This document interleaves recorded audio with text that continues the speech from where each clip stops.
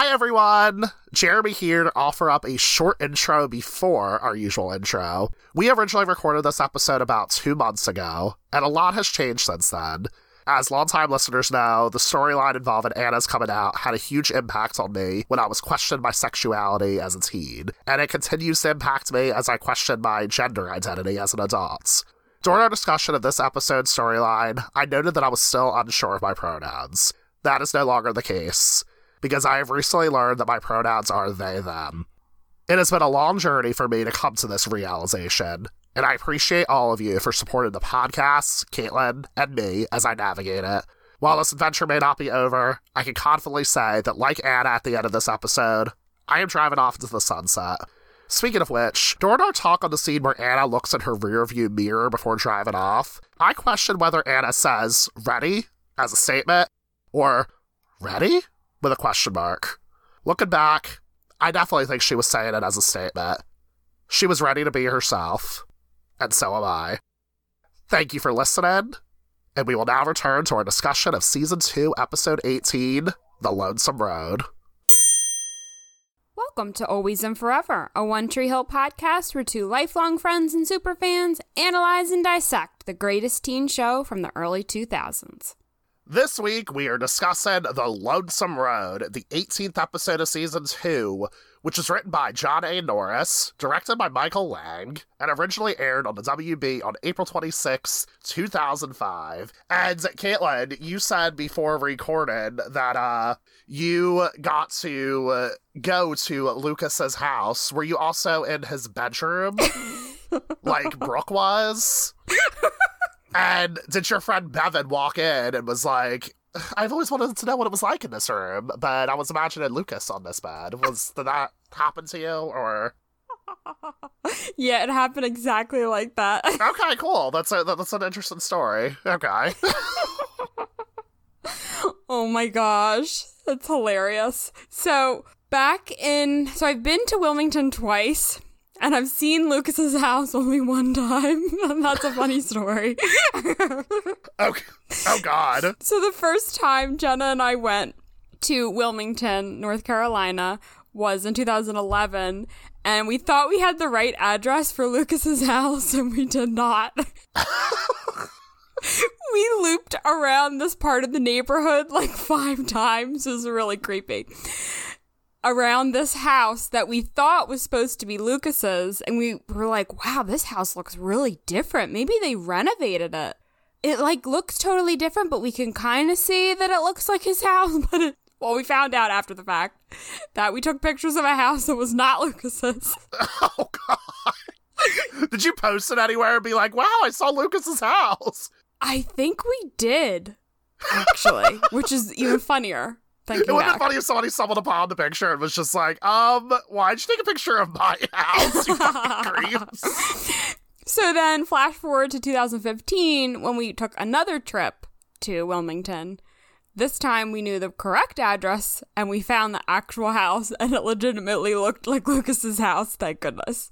Okay, gotcha. But, speaking of Brooke, the door to this house was not red. The side door to the house was not red. It was, in fact, blue. No girl behind the red door in 2015. Who knows what it's like now, but it's sad. Yeah. I almost wonder when Brooke, eventually, because, Brooke can't stay there forever. She's only staying there for the summer, obviously. I wonder if Lucas ever, paints the door back and was just like, fuck this red door. I'm just wondering, now, does he keep the door red forever? I don't feel like we ever actually find that out. I know, right?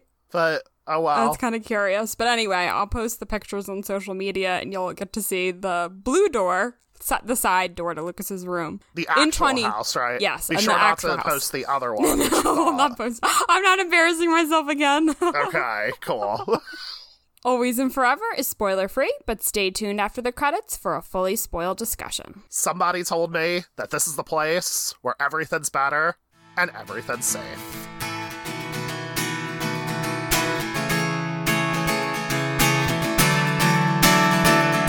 Lucas sneaks into Dan's office and finds a bag of cash along with a mysterious ledger hidden in the ceiling. Lucas tells Andy about this, and they sneak into Dan's dealership, but the cash and the ledger are gone. On his way home from visiting Haley, Nathan visits Taylor at a bar she's working at in Athens, Georgia. Nathan lets loose and almost makes out with Taylor, but stops himself, and Taylor ends up giving him some valuable advice about Haley. Bevan convinces Brooke to party with the cheer squad since she hasn't been around a lot lately, and Brooke ends up getting drunk and not showing up for her shift at Karen's cafe. As a result, Karen grounds her, which does not make Brooke very happy. Later on, though, Brooke proves herself to Karen by doing chores around the house and not sneaking out to another party that Bevan asked her to go to. Anna's old girlfriend, Darby, visits her in Tree Hill and tells Anna about her experience coming out to her parents. Hearing about Darby's mostly positive experience encourages Anna to come out to her own parents. Anna stops by Lucas's to tell him that she came out to her parents, and in order to be her true self, she needs to go back to her old school and face her fears. Anna leaves Tree Hill. Jake's custody battles with Nikki continues, and Jake's lawyer tells him that since there's a warrant out for his arrest, he may not be able to get Jenny back for 2 to 3 months. Jake stands firm that he's not giving up Jenny to Nikki.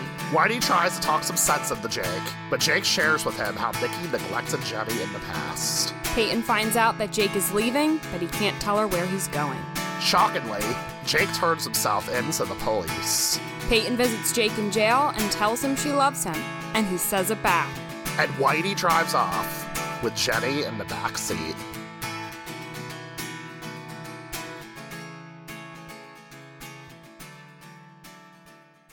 Dancing on Bars, I'm Caitlin Elenich. Wow, that was literally my exact intro. I was like, Caitlin's not going to be talking about that. I mean, the line I specifically written down was, dancing on tables at the Swinging Donkey, I am Jeremy Rodriguez. Yes. Yes. Have you ever danced on bar tables, Caitlin? I have never done that. I can't say, I don't know, have I? I'm trying to think. Probably not on, not on top of the bar, but I have gotten, up on, the stupid stages at queer bars. Nice. And then after that, I'll be doing that for one night, and then you won't hear from me for 6 months because I'm an introvert. It's just how I roll. Can we talk about how long that dance scene was? I never realized how long it was. It's, unnecessarily long. Isn't it? It's what are they trying to... Are they trying to say something here? I don't know. Is there a deeper meaning? I don't think so, but... They clearly had fun with that. Yeah. So today's episode is titled after the song That Lonesome Road by James Taylor. Ooh, not The Lonesome Road, but That Lonesome Road. Yeah, they changed the one word. Wow, they're being fucking edgy here, and I am into it. So what did you think of this song? So the lyrics are fairly short, but I feel like they are pretty meaningful. My thought about the song was that basically it's saying that you're responsible for putting yourself on this lonesome road by yourself, and you need to own up to whatever mistakes you made or whatever you did in the past. That's the impression that I got. And the second stanza, it says, if I had stopped to listen once or twice, if I had closed my mouth and opened my eyes, if I had cooled my head and warmed my heart, I'd not be on this road tonight. And that's what really made me think that about the song. Clearly there's some regret in the narrator's, he has some regret. Mm-hmm. And now the narrator's trying to move on. And the next stanza says, carry on, never mind feeling sorry for yourself. It doesn't save you from your troubled mind. And I think that really relates to what Nathan's going through specifically. And I know you have some other examples too. Mm-hmm. Yeah. But the episode opens up with literally Nathan on a road driving by himself. So it's really quite symbolic and on the nose, as you would say. Right? I can't believe that's something I say all the time. Yep. You had to call it out. But yeah, so basically Nathan's dealing with a lot with Haley right now. And I think he's probably feeling some regrets, disappointment. He's considering the past and the decision that he and Haley made to get married. I feel like there's a lot of thoughts kind of going through his mind, and he's not really sure if he wants to move on or what to do. So I think there's a lot of contemplation going on with Nathan, and I think the song reflects that. What about you? Yeah, absolutely. First off, like, everything you said, like, was pretty much exactly how I was feeling. Other examples I came up with about, like, people reflected on their past life and everything like that is there's Jake. He's thinking about everything that has gone on with Nikki, and he's like, you know what, I need to go off and do my own thing. I need to send myself to jail, which I think is a fucking stupid decision that we'll get to later. But regardless, he decides to send himself off to jail and essentially try to give what he thinks is a better life for Jenny. We also see Brooke. Brooke is, you know, trying to basically live the life of, like, a reformed party girl. You know, she was really only, like, thinking about herself previously, and now she realizes, like, you know what, no, there's other people who rely on me. In this situation, it's Karen. Like, she decides to stay home, do the chores, instead of going out partying. And then we also see Anna, who, she was traveling this, like, lonesome road by herself by choosing to essentially stay in the closet, and now she's going off and trying to live a new life at her boarding school. And she's embarking on a new adventure, essentially. So, in a way, I feel like all these characters, too, like, it's like, yeah, they were on a lonesome road before, reflected on their past mistakes, but now they're embarking on a different type of lonesome road. They're still alone and they're still by themselves, but I feel like the title, like, that lonesome road takes a different context by the end of the episode. Yeah, that's a really good point. I think it relates to so many characters in this episode, like you pointed out. And... yeah. Like, literally, Nathan is on a literal lonesome road, but all these other characters, it's, you know, a bit more, I guess, metaphorical lonesome road. But I think Anna's storyline in particular is really interesting and how it relates to this, because, like, she was carrying such a weight and finally, like, released that and was able to reflect. And, like, Darby was a big part of that in this episode, kind of pushing Anna off the lonesome road in a way so that she can kind of face everyone at her old school and really be her authentic self. Mm-hmm.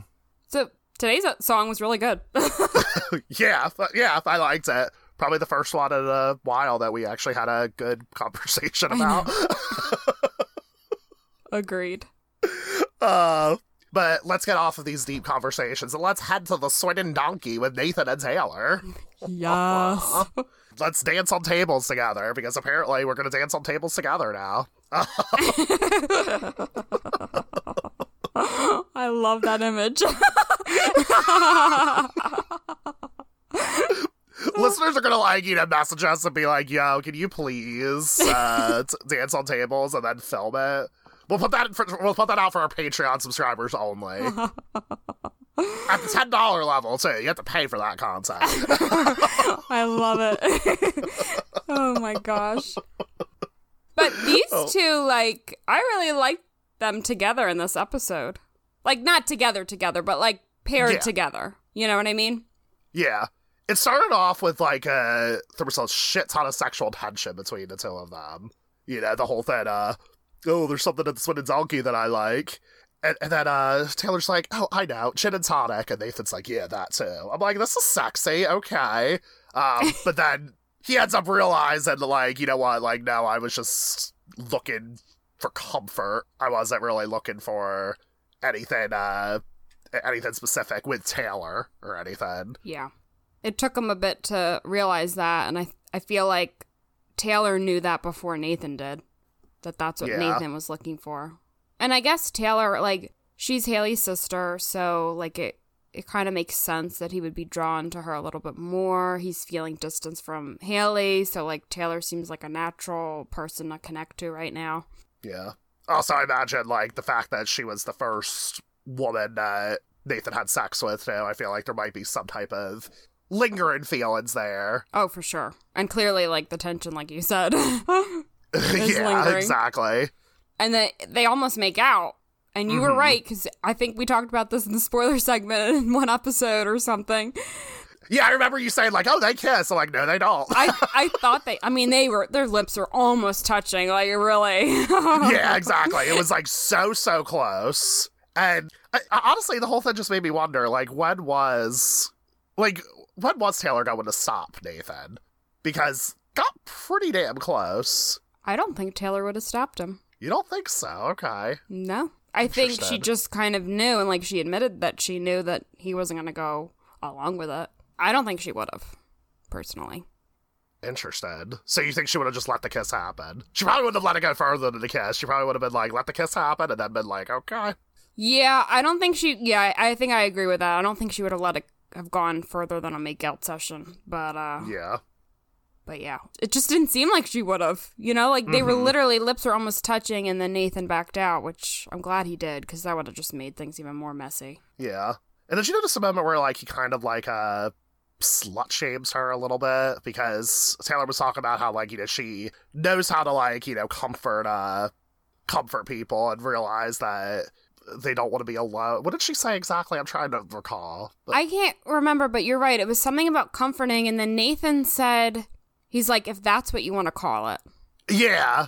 I didn't like that. He ends up apologizing, so it's like it actually is addressed as a problematic trope, which is great. But he was insinuating, like, whatever she meant by comfort was really, like, sex. Right, yeah. And insinuating that she was kind of easy, I think. Mm-hmm.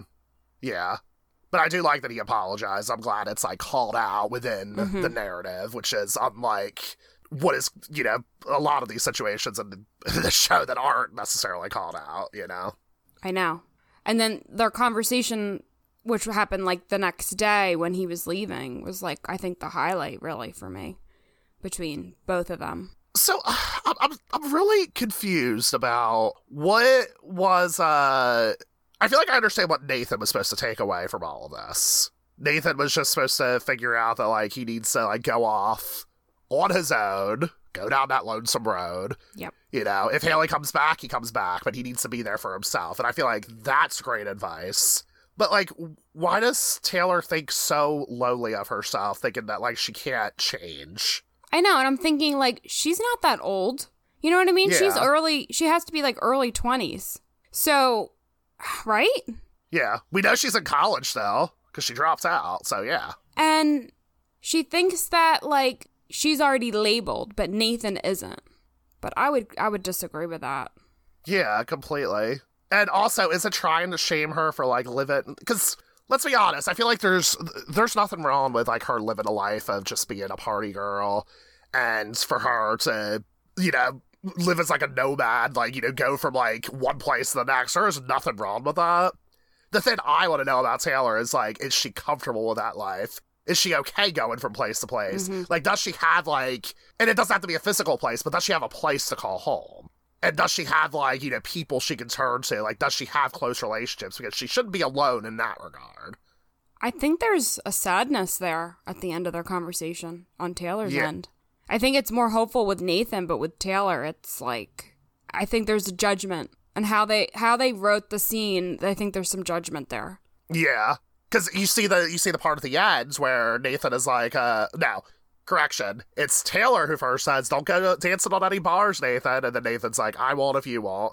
And then Taylor has this moment where she's, like, really sad. And she's like, you know, she's like, no, I will always be dancing at bars, so that is tragic. And I'm like, there's nothing wrong with dancing on bars, Taylor. Yeah. But I feel like the only thing that's wrong is, like, are you okay with your life being this way? Do you have, like, loved ones that you can turn to? Yeah, do you have a home base, basically, you know? Yeah. She seems like she just hops around a lot, and she's never really in one place for a long time. Right. I feel like we're supposed to be sad from hearing that. You know, like, she doesn't really have close friends and family. Yeah. And that's the sad part. But the sad part is not, like, her dancing on bars and going from one place to the next. Like, if that's genuinely how you want to live your life, kids, you know, go for it. Yeah. But you should have, like, people to love and support you in this journey. And you know, her parents, like, because they're Haley's parents, too. They're off in an RV somewhere. So it's like, she's not going to go home to Tree Hill to visit unless she was visiting Haley. And then who knows where all these other siblings are.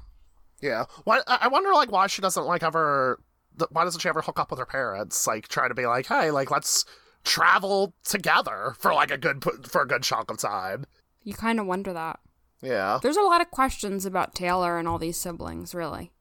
I have many, many questions as you rewatch the show. Like, the more times you rewatch it, I feel like, personally, the more questions I have. Yeah. And we can't help that, like, we can't unknow, like, what we know about Taylor, too. That makes it complicated, but... Yeah. Yeah. Lots of questions, and I just hope Taylor is doing well. And I hope she's dancing on those bars, like, unapologetically. Like, dance on those bars, you know what I mean? Sleep with as many people as you want to, Taylor. That's not the wrong part, but do you have people that you can love and turn to? Aww. I am concerned. Oh my gosh, that was adorable. Yes. But, speaking of, like, loving and all that stuff, and doing things for love in very misguided ways, can we talk about Jake's whole plan with Bonnie and Clyde, a.k.a. Peyton and Lucas? Whitey called them that, right? Yes, he did. Oh, boy. And there's a lot Caitlin, to say. Why? Why does Jake think that sending himself to jail, rather than give up his daughter to his ex-girlfriend for like 2 to 3 months is the better decision? It is so fucking petty, in my opinion. So, my question is, did he have a choice? If he turns himself in, doesn't he go to jail? Like, I don't know the specific laws involved, especially in North Carolina during this era, but I don't know. When there's a warrant out for your arrest and then you turn yourself in, don't you have to go to jail for some time? Yeah, I would believe so. I don't know how that works. So it's either. like he was kind of doing the legal thing. Like, he was owning up to, I mean, what he did is illegal. You're not supposed to, during like a custody agreement or whatever they had, you're not supposed to up and leave state lines, and take your daughter without telling the other person. Yeah, so, but is Jenny going to be, like, on the run for, like, the rest of her life now? Like, and never see her dad? How is that a better life for her? I know. I don't know. And Jake was kind of the one who put himself in this situation for leaving, taking Jenny the several times that he did, or one time he did, I guess. I don't know. I can't even keep track of how many times he's, like, left and come back. And if there's a warrant, he had to turn himself in. And because of that, he's put in a jail. So obviously he can't take care of his daughter. Yeah. I don't know. True. I don't know what the alternative is. I mean, the alternative would have been, like... to be on the run again. Or I guess just give up Jenny and then he wouldn't have to go to jail? I don't know. Yeah, that is the alternative. Give up Jenny for 2 to 3 months. Because that's what the lawyer actually says. So you either go to jail or give up Jenny for 2 to 3 months and then we'll try again. Which, like, I do understand, like, why he's nervous, because he brought up that situation where Nikki took care of Jenny for one night. They found the car parked across the street from a bar. Jenny was in the back seat shivering. She was cold. She didn't even have a blanket on her. And I get that. But part of me just kind of thinks, like, this, as Jake said, this was only one night. And Nikki fucked up. And I'm not going to like you to make excuses for her. She really fucked up for that one night. But, like, is that going to be a reflection of, like, her forever and ever? And also, was this reported? Did Jake, like, report this to the proper authorities, say, like, hey, like, look, this thing happened, this is why she can't really have my daughter? So it just makes me question, like, some of his actions in this regard, I know, and I think things are further complicated because they're just so young. Like, he's a teenager, and I guess they're both still teenagers. Nikki's a bit older. We still don't really know how old she is, but yeah, I think there's just been some poor decision-making on how this was handled. And up until this point, we really didn't know the backstory about Nikki. Like, we knew that Jake didn't want Nikki to have Jenny because Nikki left and supposedly didn't want anything to do with her daughter, but we never knew about this neglect. So this is like an interesting tidbit of information. You almost wonder, like, were there other times like this too? But you bring up a good point. Was this ever reported? Yeah, but Jake said specifically, like, that was only one night. Oh, he did say that. Okay.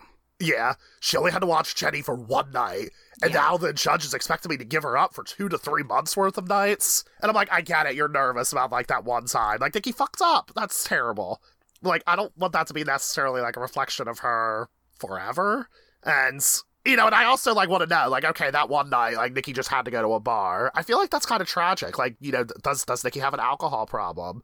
Is this something that, like, we can, like, that Jake should maybe unpack with her and say, like, hey, I think you have a drinking problem. I'm not comfortable with you having my daughter when you're doing this. You know, I don't think he's really communicated much with her. And it just really bothers me. There's just a total lack of communication, period. Mm-hmm. And I've said this before, that, like, why not give Nikki a chance? And I know we learned this new information about her neglecting Jenny that one night just now. But, like, previously, other than her not wanting to be involved, she was then coming back to Tree Hill, and she clearly wanted to be involved and would say that over and over again to Jake, that she wants to be in her daughter's life. Why wouldn't you try to give someone the benefit of the doubt? At least another chance. Or supervised visits. Right. And I feel like Jake's just not willing to give Nikki any chance at all to prove herself. Which, that part isn't fair. Exactly. I feel like I was you know, during my first watch of this back in the early 2000s, I kept thinking, like, Nikki is evil. But, like, I feel like the only reason why we see her as evil is because the other characters are saying that she's evil. Like, look at Peyton calling her white trash, for example. Mm-hmm. Or, like, in, I think it was the last episode where Peyton says that, like, oh, you don't really want Jenny back. You're just trying to get back at Jake. And Peyton is saying that based on what evidence? I feel like a lot of assumptions are being made of her. When I feel like there's Nikki, and she's clearly just trying to get her daughter back. I know, and I think there have been moments of sincerity with Nikki, too. Like, she just honestly wanted to.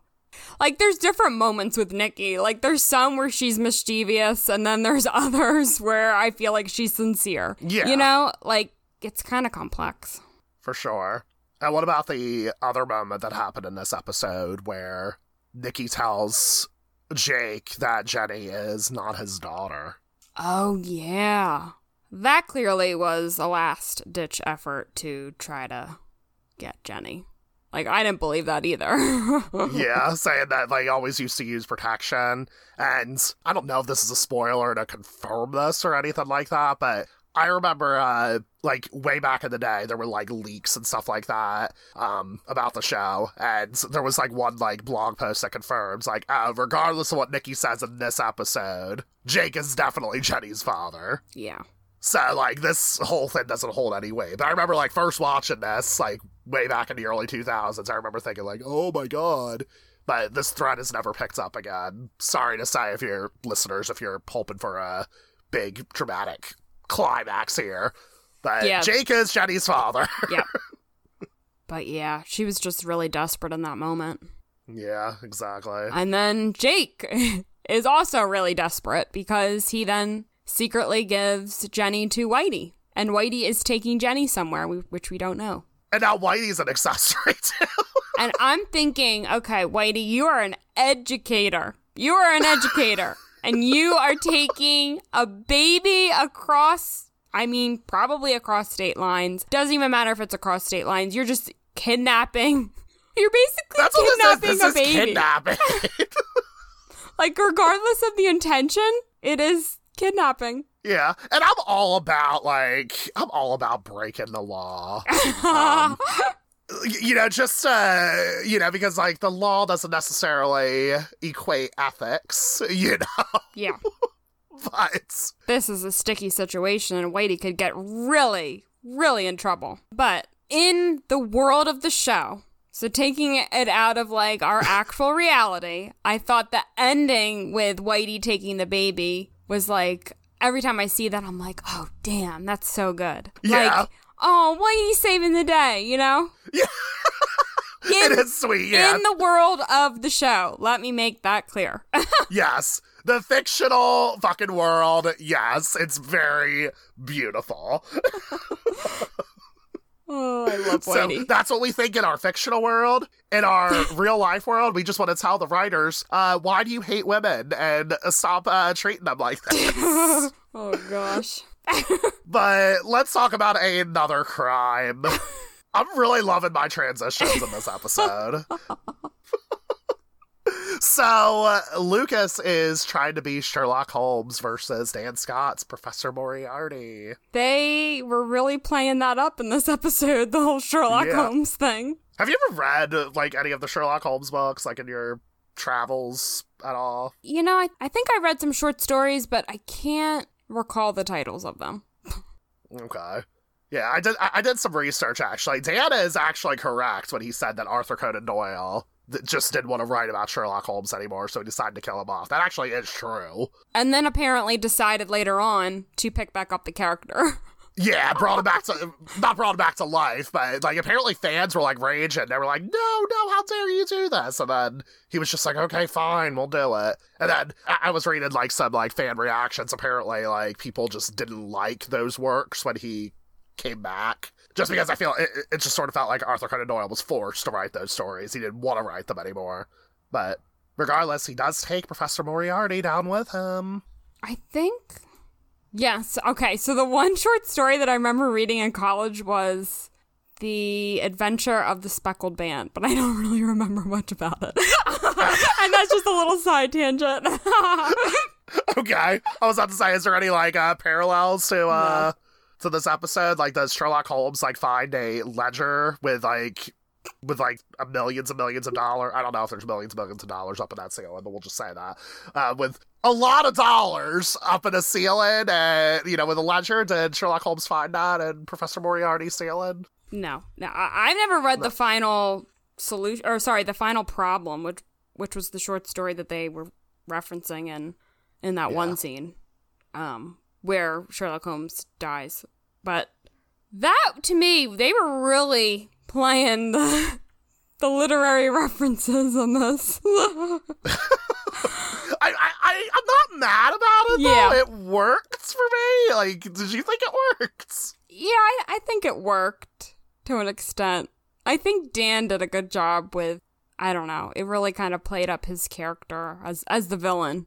And, like, they both had different, like, perspectives about, like, the story. Because Dan, what he says about it, he's like, he interprets Sherlock Holmes dying because there wasn't enough, like, deception and lies, basically, and enough was enough. And Lucas was interpreting it as Sherlock's is pulling the professor down the cliff with him in order to, like, sacrifice himself and for the greater good. Mm-hmm. And obviously that parallels, because, like, with what's going on in the actual episode, because Dan is definitely picking up on Lucas spying on him, which is apparent in the tension in this episode. Right, and for sure.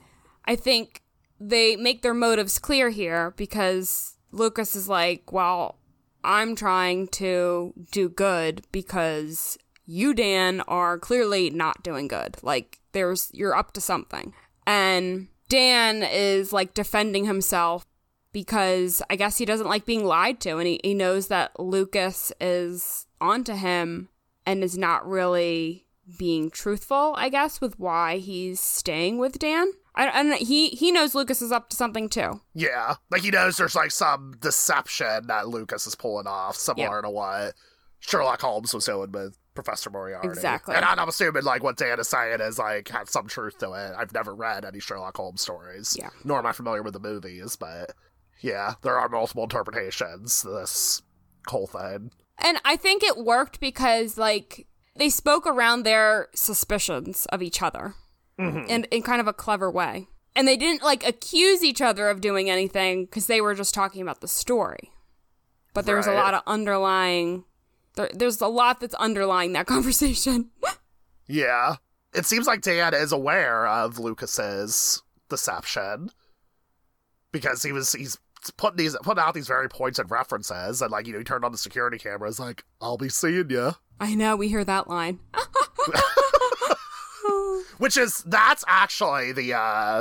That's actually the influence behind our outro when we say we'll be seeing ya. It's this episode right here, folks. This specific episode. It's not Peyton and Lucas at the beginning of the pilot. It's this episode, Dan. He said it like it's really the same scary. way too. But apart from that, I did like seeing that Andy and Lucas were working together. And I like that Andy was like really concerned about Lucas because when they go back to the dealership, the ledger and the money is gone. And Andy is like, oh no, like he's trying to fuck with you, basically. You need to come back home. And, Lucas isn't backing down. He's still going to continue his war against Dan.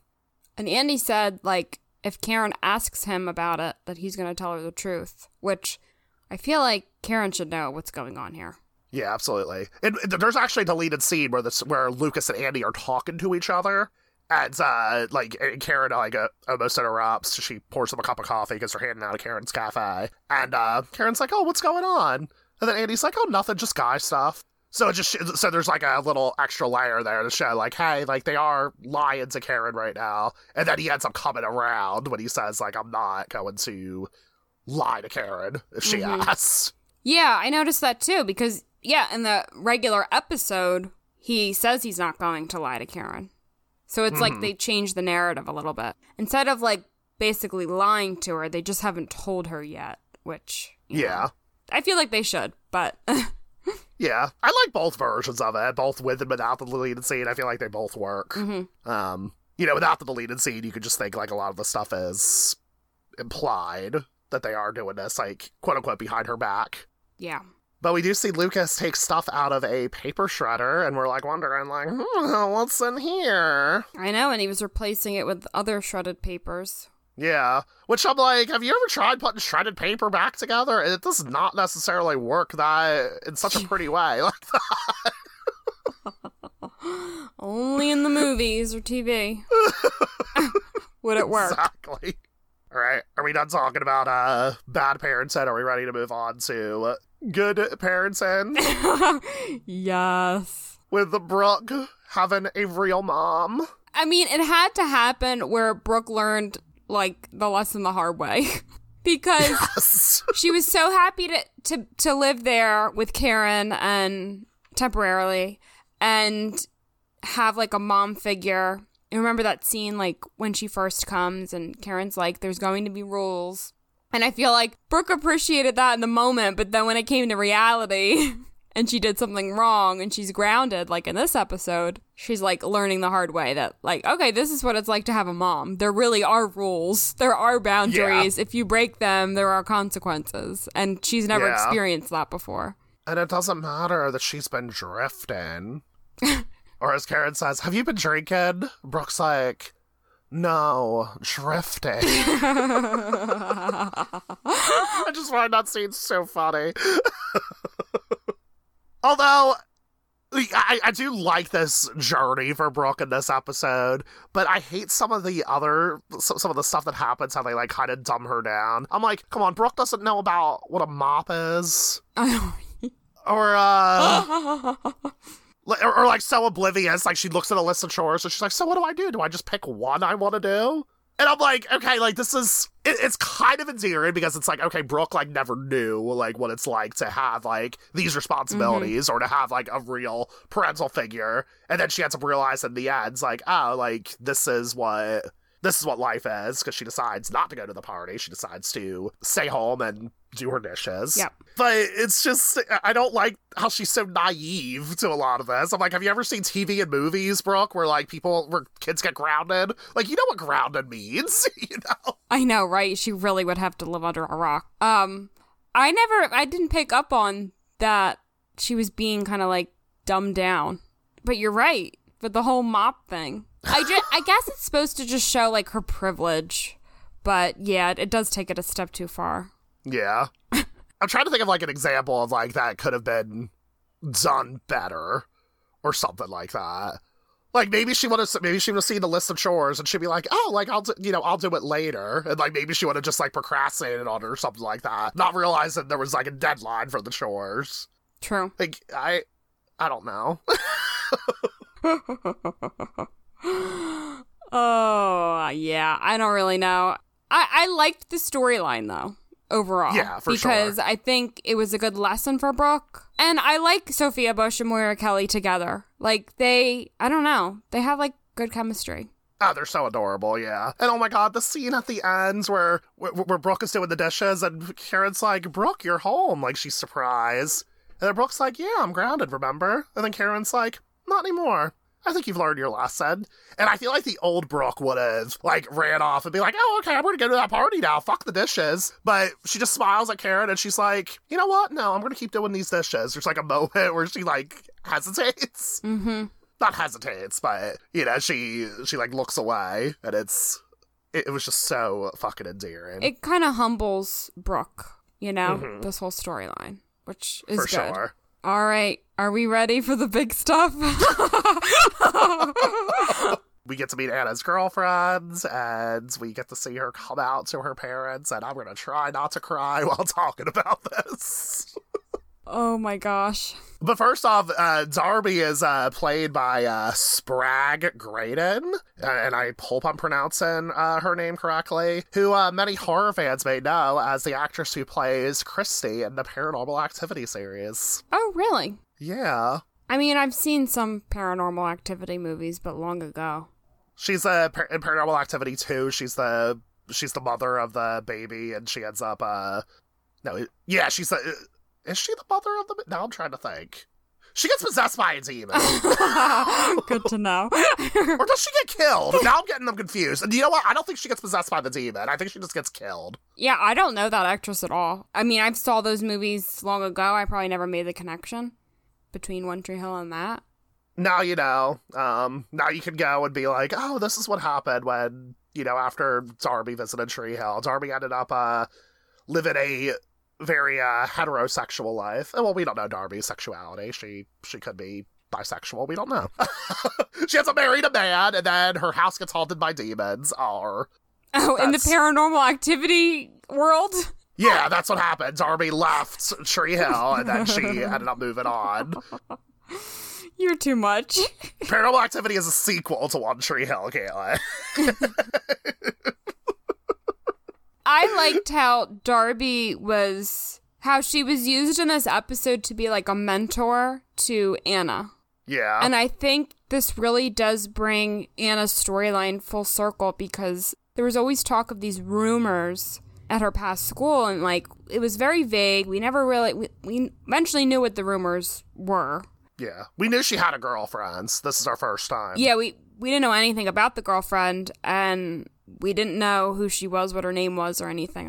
I don't believe we knew her name. So when she showed up in Tree Hill, it really helped to close up the storyline because Darby gave Anna some confidence. She was able to give her some advice about her own experience. And I feel like everyone who's going through this should have someone that they can kind of confide in and, you know, hear about someone else's experience because I'm sure that's really helpful in order to come out on your own and be who you are. So I really loved how Darby's character was used because we only get Darby in this span of this episode, but like she came in for a reason. And I also like how Darby said that like she didn't regret anything with Anna at all. And I think that also helped Anna. Like, not have any regrets. Because I think Anna definitely did have regrets. Because she didn't accept herself yet. Yeah, because Anna wasn't being authentic to, like, who she is. And here's Darby, who is living the life, like, in an authentic way. And one of the things I really liked is that, like, Darby never really, like, beat around the bush to, like, talk about some of the difficulties that happened. Like, she, you know, she was telling Anna that, like, there's some people who don't want to be seen with her. And that part sucks, but she did find out who her real friends were. And that's just, I feel like that's, like, a nice, hopeful message to hear. And she was honest, saying, like, hey, there were many, many dark days. Like, things were rough after she came out. But, like you said, after she came out, everything was better because she was being true to who she is. It was beautiful. And I think she said her parents, you know, they cried, and were maybe, I don't know how she described it. I think she said her parents cried, but like... Anna said that her parents cried. Darby just said that her parents didn't take it as well as she would hope. Okay. Because she was talking about, like, when she was reading she read a book on coming out, and she said for some parents, finding out their kid is gay is like losing a loved one. No weddings, grandchildren. Granted, this was back in 2004, before same-sex marriage was legal across the lands. There's also adoption. Yeah. I feel like the whole kid aspect can still be applied today for parents, because it's like if your kid is gay, it's like they're not necessarily going to be able to pass on their ancestry. What's the word I'm looking for? Like, yeah. Pass on their generation, pass on the name, pass on the family name, and stuff like that. Yeah, like, I feel like that can still apply for some parents. And I feel like, you know, I was Googling, like, some resources and whatnot for, like, parents and everything, you know, finding out that their kids are gay and whatnot. And one of the most helpful things that parents need to know is, like, don't make your child's coming out about you and what you're going to miss out on. Mm-hmm. Your kid is their own, like, individual. And I feel like when kids do come out to their parents, they often start to think about themselves a lot. And I think now, I mean, times are a bit different, but you can be straight and not have kids. So then your parents... I was going to get into that, your too. parents don't have grandchildren. Like, people are more empowered to do what they want to do and not be dictated by society nowadays versus then. So I think that argument, to me, just... that is making it about you. And that argument to me is pretty weak. I mean, there is always adoption. There is always, like, you know, one of the parents, it could be their DNA. You know what I mean? Like, right. And that would still be passing it on. So, like, there's different ways to solve that problem, if you want to call it a problem. Yeah, you know? Exactly. And, like, you know, and it just makes you wonder, like, you know, like, straight, you know, parents who, like have straight kids, and the straight kids are like, oh, I don't want to have children, like, ever.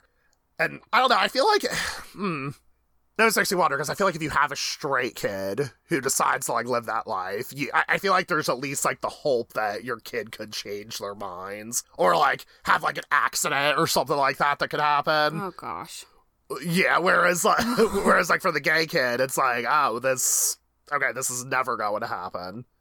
Which, granted, Anna's, the details are fuzzy on her sexual orientation at this point, Anna is bisexual, so... Yeah, it's possible.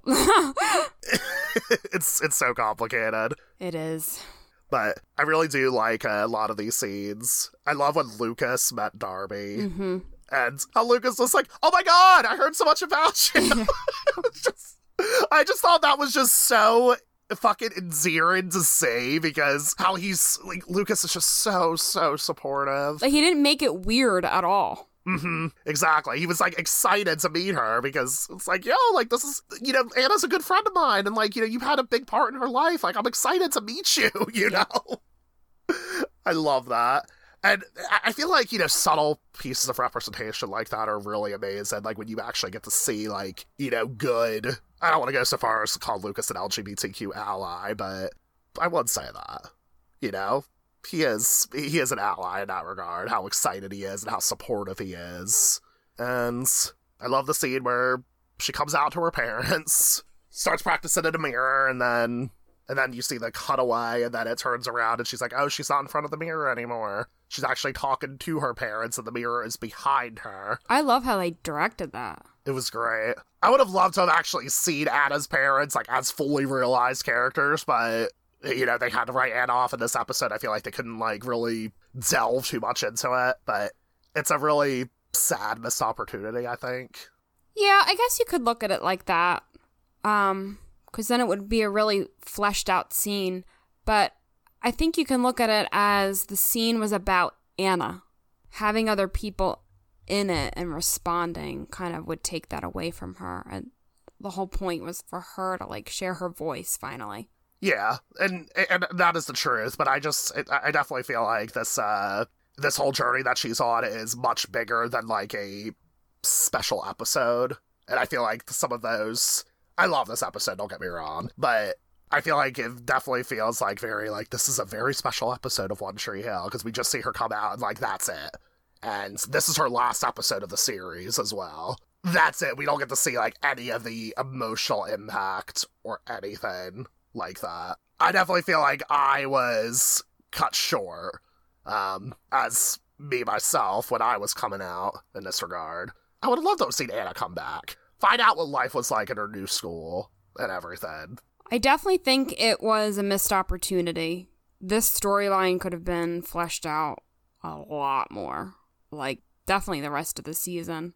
Who knows, could have even gone into next season if Anna had stayed in Tree Hill.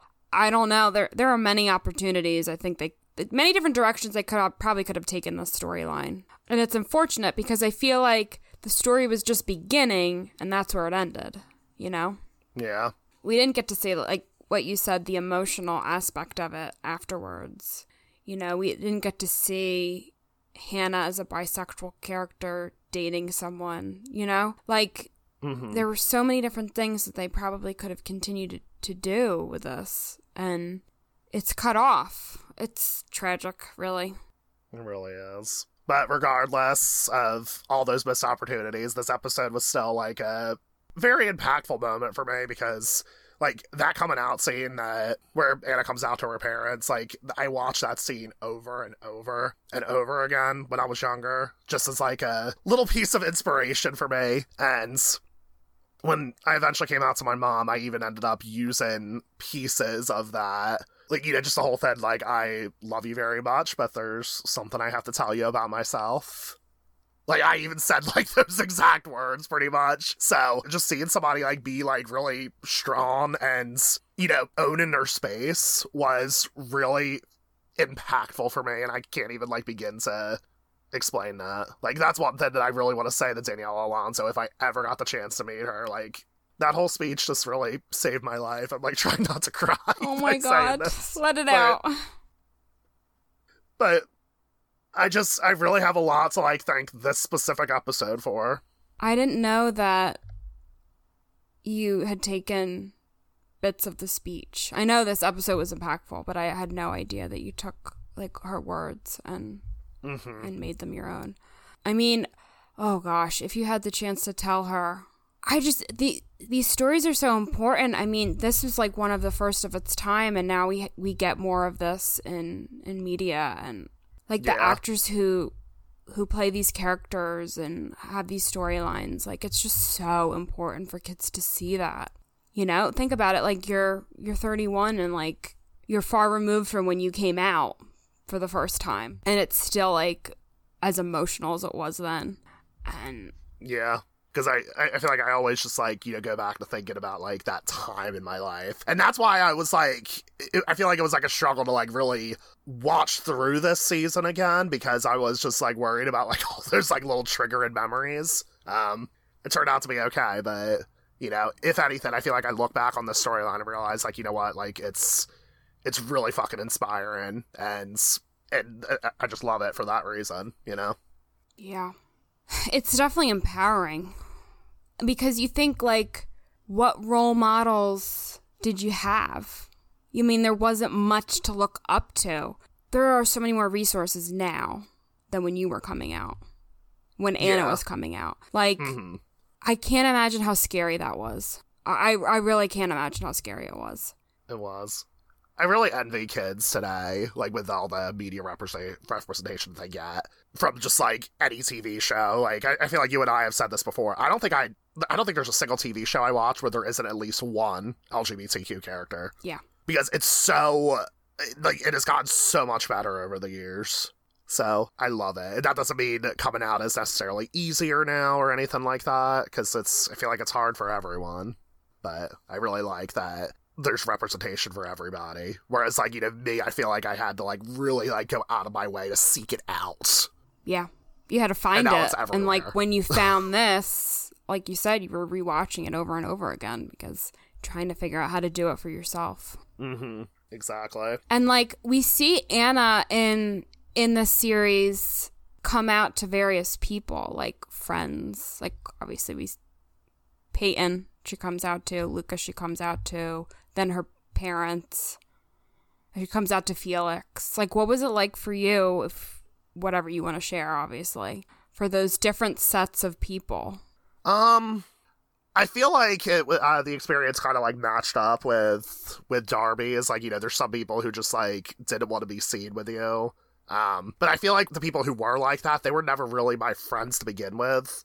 It was more so like casual acquaintances, like people you would have like one class with or something like that. But the people who like truly, truly mattered, the people who actually like, you know, were like a driving force in my life, like yourself included, Caitlin, like you were very supportive.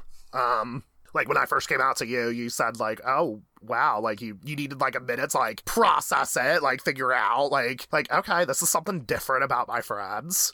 Something I didn't know, and now I know. And then you're very fucking supportive now. And that just showed like, you know, you are one of like the real friends that Darby called out, you know? I'm glad I could be that person. I'm glad I was that person. Yeah, absolutely. Meanwhile, like, I feel like my situation, like, coming out to my parents was a little bit messy, to say the least. Because, just like Darby said, like, her parents are still trying to, like, figure out, like, how this impacts their lives and everything like that. I feel like it really took a long time for my mom specifically to really think about that. When I first came out to her, I initially came out as bisexual. She just immediately said, like, oh, you don't know that. Because at the time, I've never kissed a man or kissed a woman or anything like that. So, and it was like a hard concept for her to grasp, but like it doesn't have anything to do with like physical stuff or anything like that. I've still never been with a woman or anything like that. I still know I'm very much gay. You know, that doesn't change anything. So it just really took her a really long time to like try to figure it out. There were like some things, like I was watching Will and Grace a lot at the time, and she thought that like I just wanted to be like Will and Grace. It was pretty ugly, very, very messy for like a long, long time, but like she has come such a long, long way since then. Meanwhile, I didn't come out to my dad till a few years later. And I feel like I did that as like a result because he was always saying like homophobic slurs and everything, like talking about like famous people, like, you know, just talking about like, you know, people that were men that were a little bit feminine. Like he would use like homophobic slurs like on the regular about them. And I decided to come out to him and he cried. But then he eventually told me that he loved me. And that was it. And full disclosure, like my dad and I aren't the closest in the world. And, you know, and we don't really talk about my sexuality or anything like that. In comparison to my mom, she and I have, like, conversations about sexuality and gender, like, all the time. It's, like, a regular thing. That just shows, like, how far my mom has come. And I don't have those conversations with my dad, but I will say this, like, ever since I did come out to him all those years ago, he has never once used a homophobic slur ever again. So, there's different layers, I feel like, to both of my parents right there. Yeah, I was curious about that because I don't know if I ever heard the full story about your dad. Yeah. Because I know that was a long time after your mom and you told other people. Yeah. I feel like that's when we were both like off at college and we didn't like really like, we talked, but we didn't like talk very much. I didn't really get to fill you in on that full story. Yeah, I know it was quite a while and you weren't ready to tell him for a while. So I feel like it's realistic, you know, that they might have had a hard time with it, but then they came around. I feel like that's a lot of people's stories. Mm-hmm. And I hope, like, parents today are just more understanding to begin with. Yeah. And I know that's not always the case, but I'm glad that your stories have happy endings. Yeah, absolutely. But yeah, I think parents are going to be, like, much better today, though. Like, Sam, who was friend of the pod, Sam Saff, who was on an episode in season 1, like, am I allowed? I don't even know if I'm allowed to say that. But I'm allowed to say that. She announced on social media she's pregnant. Oh! Good for her. Oh, wow. But, like, one of the things about her that, like, she doesn't even want to have, like, a gender reveal or anything for her kid because she's all about gender being a social construct and everything like that. And same thing with, like, her sexuality. Like, she and her partner have, like, talked about this. Like, they don't fucking care. You know, they want to be as supportive for their child. Wow. And it's really fucking great. But she's a progressive person to begin with, and I would like to think there's more people out there like her. I don't agree with gender reveal parties. I can't believe we're in an era where gender is such a conversation and we're having simultaneously gender reveal parties. That makes zero sense to me, but that's a mini rant. It's literally just celebrating, like, what your baby's genitals look like. That doesn't establish anything. And it's, like, really fucking creepy if you think about it. I think it's totally stupid, if I'm being honest. It's like you just, like, it's like, oh, like, is it a boy or a girl? It's like, why do you fucking care, like, what my child's genitals are? Like, just stop, okay? Just find out in the doctor's office and keep it to yourself. Like, honestly, like, I don't get it. Exactly. But, oh my goodness, though.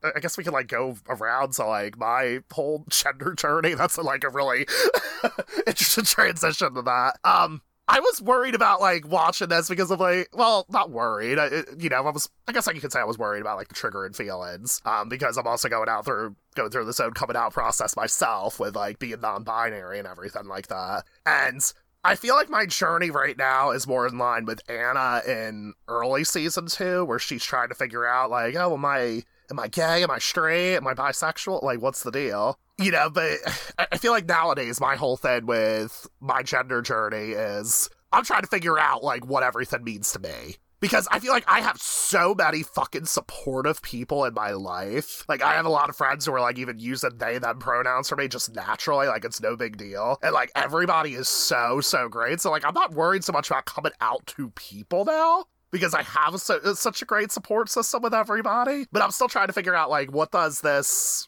mean to me? Like, for example, like, I don't know, some part of me is, like, self-conscious to, like, you know, ask people to refer to me with they, them pronouns exclusively, because I'm like, oh, I know how I look. I don't want to, like, inconvenience anybody or anything like that, that's totally a me thing, you know? Yeah. I mean, it's okay to have all of those feelings. Yeah, it's totally a me problem, though. Like, I know, like, if I told, like, anybody, like, if I told you right now, Caitlin, I'm like, I want to go by they, them pronouns, like, exclusively, don't use he, him, you'd be like, okay. But still, like, I'm still thinking, like, to myself, like, when I interact with other people, it's just so weird. So I'm still trying to figure out, like, what all that means to me. So I'm early season 2 Anna right now. I love the comparison. That's funny. My sexuality, I am, like, way beyond season 2 Anna. I am, like, you know, I am living my life happily and authentically. I hope that's what Anna is doing right now. We never find out. What character would you be in any TV show? Wait, what? What character would you be in any TV show, then? Because there's no other LGBTQ characters in One Tree Hill. You said you're well beyond season 2, Anna. Yeah. Oh, God. Oh, God, I'm putting you on the spot. No, you know who I am? David Rose from Schitt's Creek. Oh, yes. Yes. Yeah. It's like, I like the wine and not the label. I adore that character. Yes.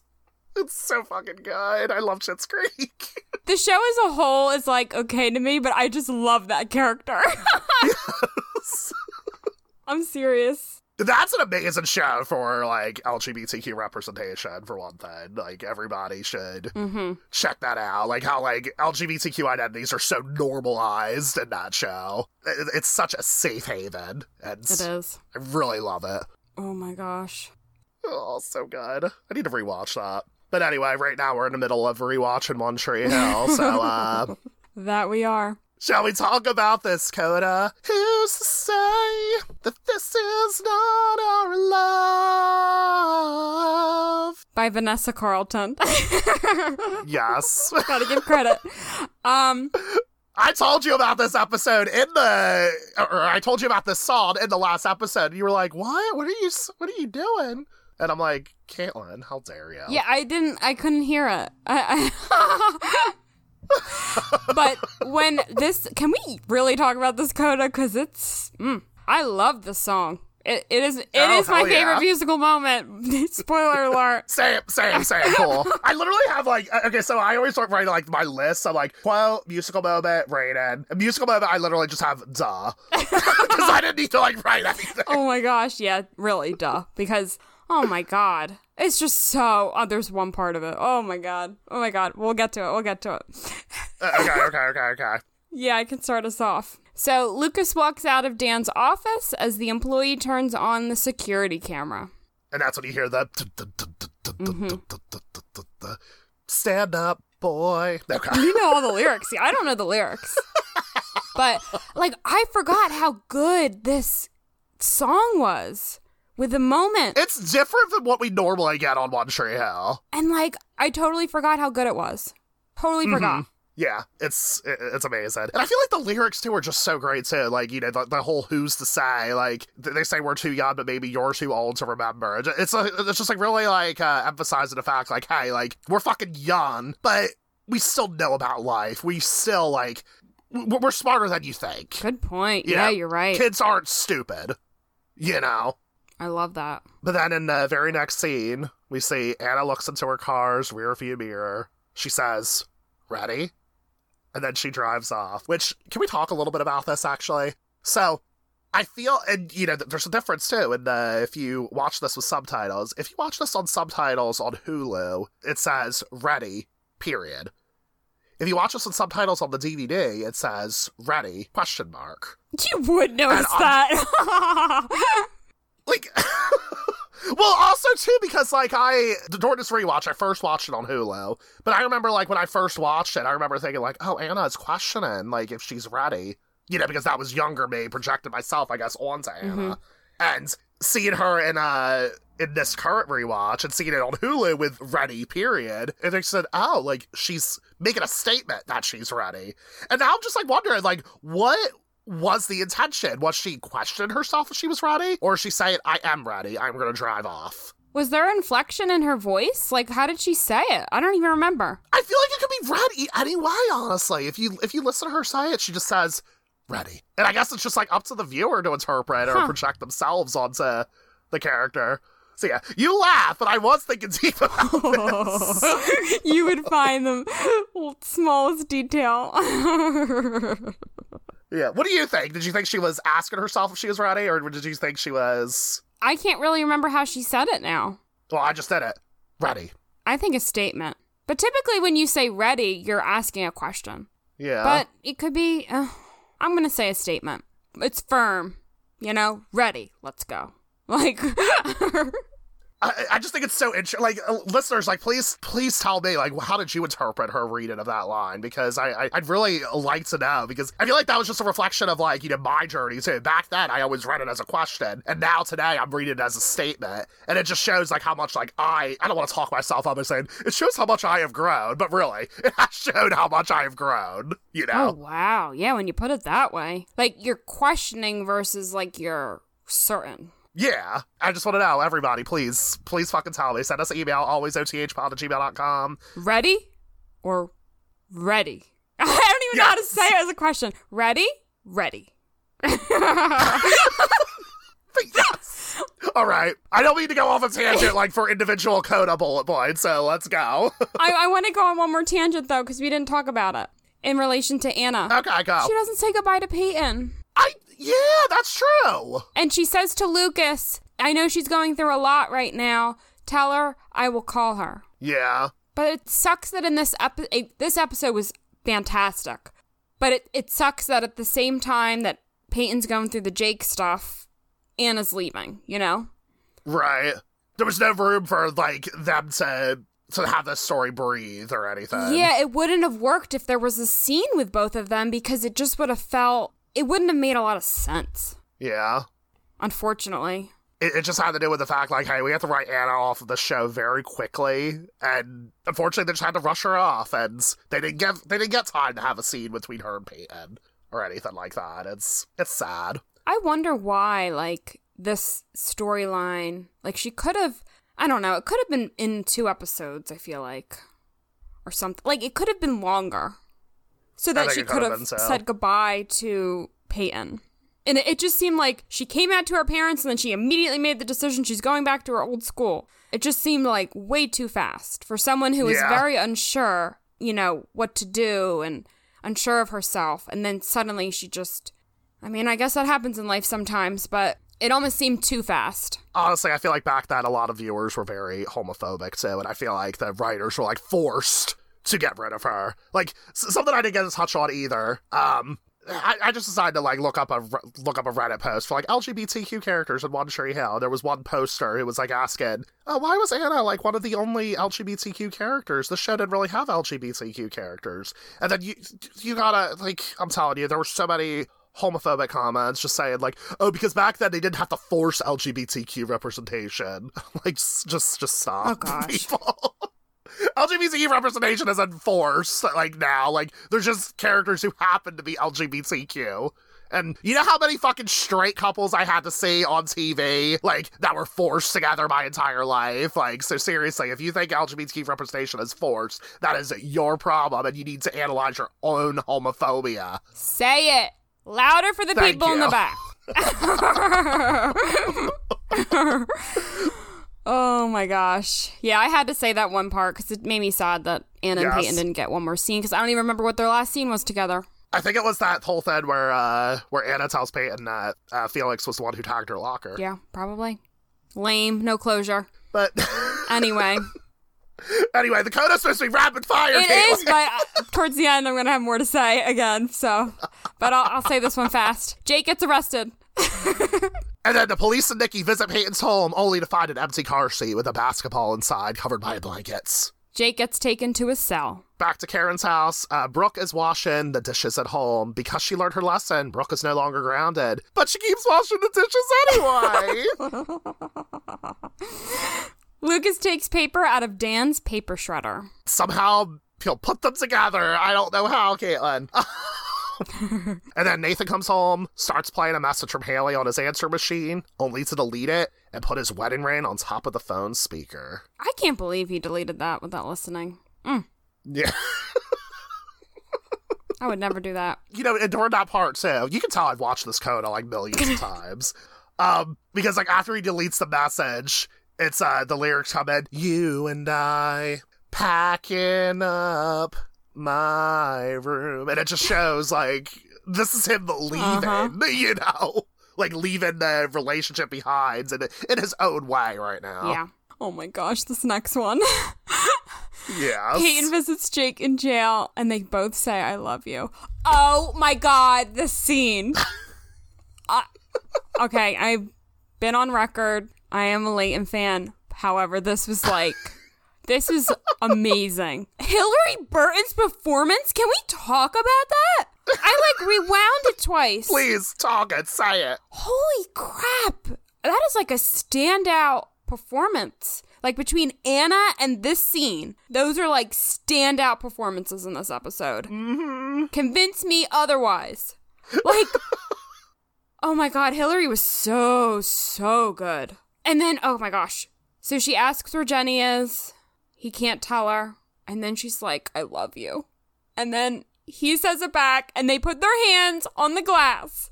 I am always a sucker for that trope where, like, people are in jail. Like, lovers are in jail, and they stick their hands up against the glass. And it's so cliche, but, like, I will always love it.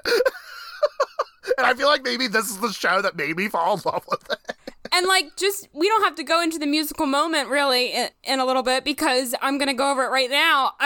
Like, with the song playing and their hands there, and she just said, "I love you," in such a tragic way, because, let's face it, I mean, he's in jail right now, and they're saying, "I love you," but, like, her face, her expression, the way she says it, it's just like, wow, she brought that scene. Yeah. It was so good. And, you know, and it's just going across, like, these two people are so young, but they still know love, and they still know heartbreak.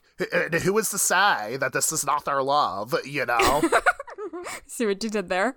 You know? Like, oh my god. It's perfect. This song is so emotional to me. I was like, I had all the feels. And I have to say, this episode, I was fully, like, in it. Like, the entire episode, wasn't even, like, paying attention to the time or anything. I was taking my notes as I was watching. And then this coda happens, and I'm like, oh my God, this is making me feel so many feelings. I can't handle it. I really, like, it was, I haven't had that feeling in a while with an episode. Oh, it's just so good. But anyway, the last scene of the coda, we see Whitey driving off with Jenny. Oh my God. I love it. I mean, it's not legal, but I love it. in our fantasy world, in our fantasy One Tree Hill world. In our fantasy world, it is great. Yes, it is perfect. All right. Anyway, top faves. We already talked about our musical moment because we couldn't shut up during the fucking coda. So, I know. my favorite quote, I kind of wish I said this earlier, but like we got kind of removed from the whole Anna coming out thing, but I have her entire coming out speech right now. Oh, wow. Let's hear it. Okay, let's do this. Do it. You can do it. Mom, Dad, you know I love you, but there's something I have to tell you about myself. When I asked if we could move here, I told you it was because I couldn't take the rumors. But really, I was just running away from my life, from who I am. Because the rumors, they were all true. I like girls. You've always taught me to be proud of who I am. That's not so easy for me because I haven't been able to accept who I am. Until now. And I want you to know that this is hard for me because I love you so much. And I never want to disappoint you. But I have to stop disappointing myself too.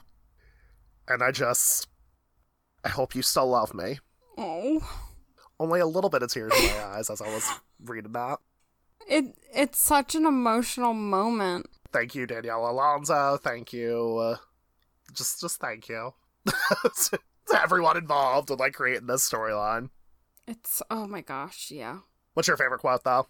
Okay, so mine's really simple. Okay. It's when when Peyton says to Jake, I love you. That's my favorite. Aww. And that's shocking, probably, coming from me, but I just loved her performance in that moment. I just loved it. You're a fake Leighton fan, Caitlin. You're a fake Leighton fan. I'm just like a Hillary fan. And that's really what it comes down to. That was like my favorite because it just like, oh my God, it just like pulled up my heartstrings. I mean, like so much pulled up my heartstrings in this episode. Obviously, Anna's speech was pivotal. And wow, it was just an emotional episode. And that is why it gets 5 out of 5 cheer interventions. And I give it 5 out of 5 drives off into the sunset to be your authentic self at your boarding school. Yes. That's 2 5s out of 5s in a row for me. So I think I've only given one other episode in this season a 5 out of 5, and I believe it was The Formal. Oh, Yeah. really? So I gave a few 5s out of 5s, I think. mostly I've done 4 out of 4s. Most of the episodes have been that. 4 out of 4s? You said 4 out of 4s. Oh, sorry, 4 out of 5s. 4 out of 5s. You know what I meant. Yes. I don't know, I'm really enjoying this season. I can't believe we're getting to the end of it. Yeah, it's really hard to believe that we are now. Wow. This season's gone by so much quicker than I feel like season 1, like, I enjoyed it, but, you know, I feel like there was, like, you know, we were really, like, moving through each episode pretty slowly. This one, we're, like, it just seems so fast-paced, and I am really fucking loving it. There's just, like, endless things to talk about, you know, compared to season 1. I love it. And we have great stuff to come!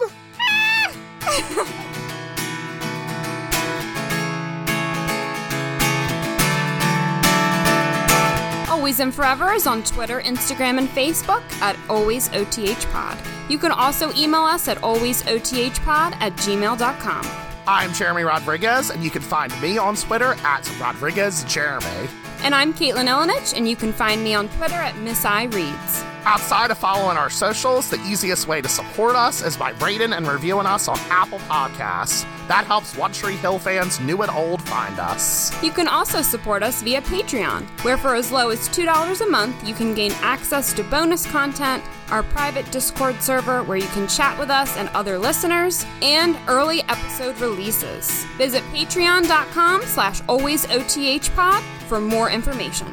Now, if you don't want future episodes of One Tree Hill to be spoiled for you, now is the time to turn this podcast off. Otherwise, stay tuned for the spoiler segment after the music ends. We'll be seeing ya.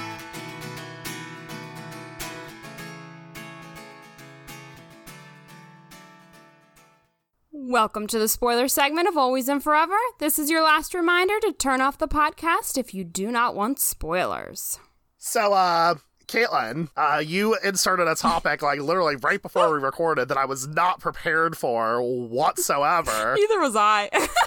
Honestly. Where you asked, like, where could Anna have fit in? And the reason why I'm introducing this topic is because I don't want to go first, and I want to hear from you first. And let's workshop ideas together, because I really don't know. And this honestly was like a thought. Like, I knew I wanted to talk about Anna and the spoilers, but it was just a spur of the moment kind of thought that I had. I feel like Anna... So I haven't even had a chance to think about it, Jeremy. But I think Anna could have easily fit in definitely the rest of the season, and I think there could have been a place for her in season 3. I don't know, continuing on, I don't know if she would have long-term been a character. Yeah, like enter season 9, yeah, who knows? But I think she had like at least another season in her, to tell this story. You know what thought that literally just popped into my head? What if Rachel bullied Anna in, like, early season? This is a problematic trope that I'm, like, buying into, too, and everybody is probably going to call me out and be mad for saying this. What if Rachel, like, in early season 3, when she's evil and whatnot, and what if she bullied Anna? Maybe not necessarily for her sexuality or anything like that. Maybe just bullied her and was just, like, kind of mean. And, like, Anna had to, like, really grapple with, like, this conflict with Rachel. And then what if, come season 4, because we never really had a consistent love interest for Rachel, apart from Uncle Cooper, which was a very short-lived thing.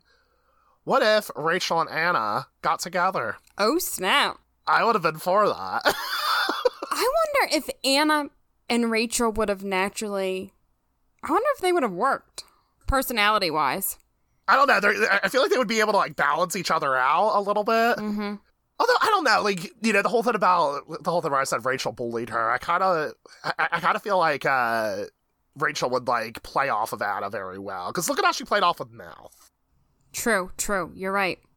Yeah, so, you know what, I'm going to take that back. Maybe Rachel didn't bully Anna. Maybe, like, the two of them, like, hit it off right away. But maybe Rachel was going through her own sexuality journey. Listen to this, okay? What if... rather than at the end of season 3, when Brooke finds out that, like, oh, Rachel used to be fat and does this whole, like, campaign to, like, shame her and everything like that. That was terrible then. It's still terrible today. What if, instead of the fat shaming, what if it was the fact that Rachel was secretly queer and she just never wanted to admit it? Ooh, I like that. So, Rachel and Anna, I like this. I don't want Brooke outing her, though. Oh, yeah, I don't want Brooke to be out in her either. Oh, God. But it could have been a secret. Seriously? It could have been a secret in season 3, and then she, like, revealed it. Rather than have the outing aspect. Outing like, maybe Brooke could have seen it, and she would have been like, oh. And then, like, just kept it close to the vest, and, like, maybe tried to support Rachel. And then maybe that would have been a good transition for Rachel and Brooke to be friends, too. True. And then you always have to wonder, like, Peyton and Anna. Like, what could they have done there? Yeah, I mean, obviously, we know that. Like, if this was being made today, they would have actually had the courage to make this happen. I'm just saying. I'm speculating here. And then also, it would have been... I mean, this would have been outing Anna, but, like, the time capsule in season 3, like, I feel like that would have been revealed. And would she have already come out to everyone? Maybe it wouldn't have mattered. Yeah, I wouldn't think it wouldn't have mattered at that point. I feel like she would have been, like, more out and proud, like, in Tree Hill High if she was a student. Yeah. I would have, liked to seen Anna, like you said, out and proud and dating, like, a bunch of people. Not at the same time or anything, but, like, we could have done, like, polyamorous representation. But, I mean, it would just have been interesting. The point is, it would have been interesting to see her paired with different people. Yeah. Oh, okay. I'm going to go even deeper to the whole Rachel and Anna thing, okay? And I'm going to, like, project, like, even more, like, fan fiction into, like, the future of the universe. Because we know Rachel does not come back after season 7. Her storyline's kind of, like, left to die, essentially. What if, after she and Zan get divorced, Rachel and Anna, like, essentially seek each other out, and then they reintroduce themselves into the lives of Tree Hill, and we get to see Rachel and Anna being together at the basketball game in the series finale. Oh my gosh, I love it. I love Rachel and Anna. I never thought about this, but I am here for it. But I like Darby, too. A Darby, Rachel, Anna love triangle. And who will she pick? Oh my gosh. I like Darby. And honestly, I feel like, in the actual world of the show, I would like to think that Darby and Anna ended up together. Even if we don't necessarily see it on screen. I do like, and we didn't touch on this in the actual episode, I like that they didn't frame it as like they had to get back together in this episode. Yeah, it's up in the air, yeah. It was more so like Darby was guiding Anna. She was being a friend through this difficult time. Yeah, Darby kisses her on the cheek. Yeah. So that wasn't like the focus, like their relationship or whatever. It was more than that. Yeah. Yeah, you could read into it as like they could, they ended up back together, or you could read it as like, they became friends and they ended up dating other people. I feel like whatever you wanted to happen happens. I chose to believe that they ended up together. Yeah, I don't know what I thought. Are there any guys that we would pair Anna with in this show? I'm just trying to flip through all the characters in my brain. Yeah. I feel like her and Mouth would have been a cute couple. Really? Yeah. Okay. I could see it. Mm-hmm. Her and Mouth, or, what about her and Chase? Like, thinking even, like, further on in the show. I was thinking about Chase, actually. Yeah. One of the more boring characters on the show that will... I know you've said that before. I like Chase. I just think he's just sort of there. Like, I don't think there's anything... I like Stephen Colletti. There's nothing wrong with Stephen Colletti. I just feel like what they do with Chase's character, like I can't like think back on the show and think like, wow, like Chase does so much on this show. There's so many great storylines with him. What are you talking about? He's the bar manager. I think you improved my point, honestly. Well, that was interesting. There's many directions this could go in. So, cool. This is the point that I put on here. I want to compare the fact that Nikki made a parenting mistake in this season, but then we also see Julian make a pretty big parenting mistake in season 9 when he leaves one of his kids in the backseat of the car. He fucked up too. They both Nikki and Julian fucked up here. But, like, why is Julian, like, is treated as, like, oh, no, like, it's so sad that he messed up, like, we gotta redeem him. And then Nikki is, like, she's written off, like, so quickly. Wow. I didn't even see that on here. It's not on my list. Oh, really? Yeah. Oh, there we go. Wow. Yeah, I completely forgot about that, but you're right. And I remember Julian, it was because he was so stressed out with everything else. Yeah. That he left the kids in the car in the heat by accident. Yeah.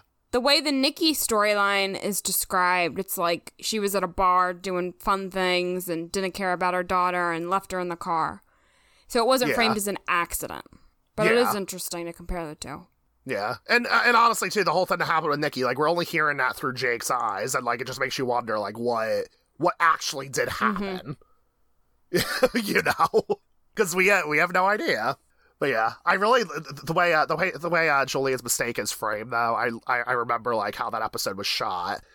You'll see Julian's taking the baby from Brooke, and then like you know that he's supposed to drop the kid off at daycare, and it's like okay cool, and then he takes the baby, puts the baby in the car seat, and then like it cuts away, and then all of a sudden you see like Julian go into a meeting. Mm-hmm. And they just completely like gloss over like the whole daycare thing. So like even you as the viewer like completely forgets that he was supposed to drop off like the baby, and then you find out at the end of the episode he gets a call from Brooke, and Brooke was like, "Hey Julian, Dave." I'm assuming the kid was Davis. I don't remember which one it was. Like Davis was never dropped off at daycare according to the teacher, and Julian was like, "What? Oh shit." And then you see this car get broken into because some good Samaritans decided to rescue the child. Yeah, I remember all that. Wow. It was just really well framed, I think. It was, because you, as the audience, like you said, you just assumed that he had already dropped off the baby, and then now he's at work.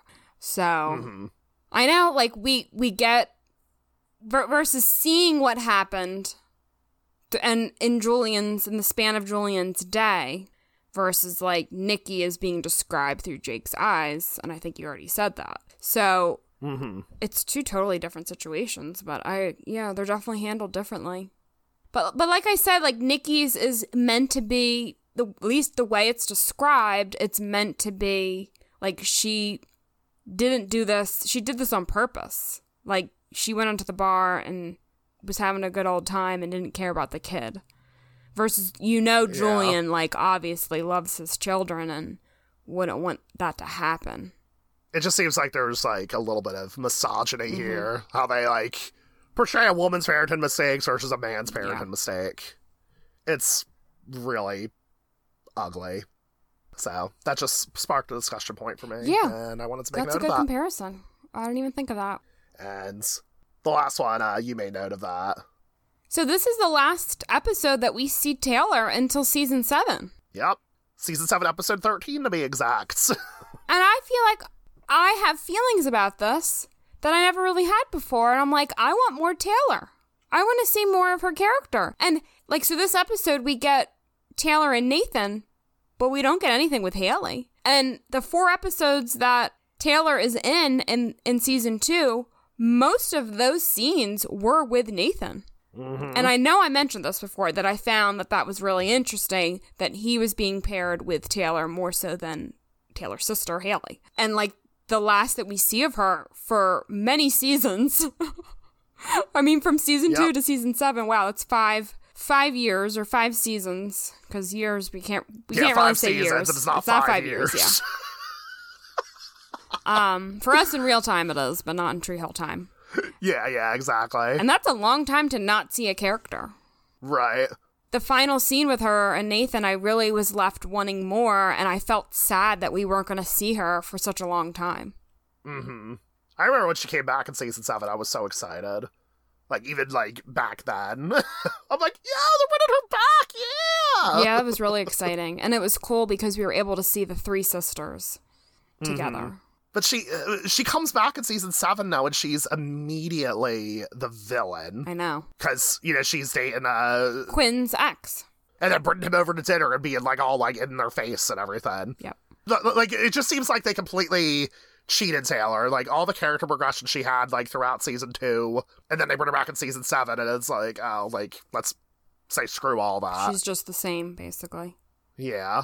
Which, I mean, it kind of tracks if you think about, like, at the end of this episode, when she is looking at Nathan and she's like, oh no, I can't change. When, like, when he says, like, I won't dance on bars if you won't. And she has that sad look on her face. So it just makes you think, like, okay, throughout the course of all these years, she was just living a life of sadness. Yeah. Oh my gosh. Yeah, it makes me sad. But then the story doesn't even continue in that direction now, because in season 7, the more the focus is, like, her relationship with her sisters, which is great, that is fine, but it doesn't really, like, resolve these plot threads I feel like we're in season 2. And the whole focus is like, oh, she just wasn't a good sister to Quinn and Haley, and she just wanted to change. But all these, you know what, I just keep changing my minds. We were talking earlier about, Taylor having this whole journey where she doesn't have a home necessarily. Maybe, like, that is a good resolution for her character at the end of season 7. That she finally feels at home with her sisters? Yeah. Even though she's not physically with them, she still, like, has, like, these people to turn to. And granted, like, after Lydia dies, we don't see Taylor ever again in the series, but I feel like there could be that implication that, like, maybe Taylor still keeps up with her siblings and everything like that. And she's still going off and dancing on bar tables and everything. Living her authentic life. I know. Well, yeah, she does get a happy ending in the end, because there's always been tension with Haley and Taylor. Like, they've never really had a good relationship, and then we have all these years where we don't see them at all, so who knows what's going on. And then finally we see them again and there's tension again, but they do patch things up. So it does resolve things, I think. Yeah, we're gonna have to put a pin in this, like, in this conversation and, like, remember what we thought about her in this episode, and then when we get to season 7, we can be like, okay, like, is this a good continuation of the thread? Because I feel like there's some messy bits, and there's some bits where I'm like, okay, this works. I agree. But anyway, we have another episode to record, and we're gonna be recording it tomorrow morning, right? And then when you wake up, you'll be like, wow, I'm wide awake, it's morning. Oh, gosh. We're going to ignore the fact we're not actually going to record, like, tomorrow morning, by the way. Yeah, that's news to me. You're like, Jeremy, we're not getting up tomorrow morning. What are you talking about? I have work. Anyway, that is the next episode of season 2. It'll be the 19th episode, and we get to hear me be horny over Hot Uncle Cooper. Oh. And taken from our OTH DVD box sets. Start your engines. Nathan's Uncle Cooper takes Nathan and Lucas out of town for some lessons in professional race car driving. But the fun turns tragic when Nathan crashes, maybe on purpose. We'll be seeing ya. We'll be seeing ya. We'll be seeing ya. Okay, like, we'll work on this.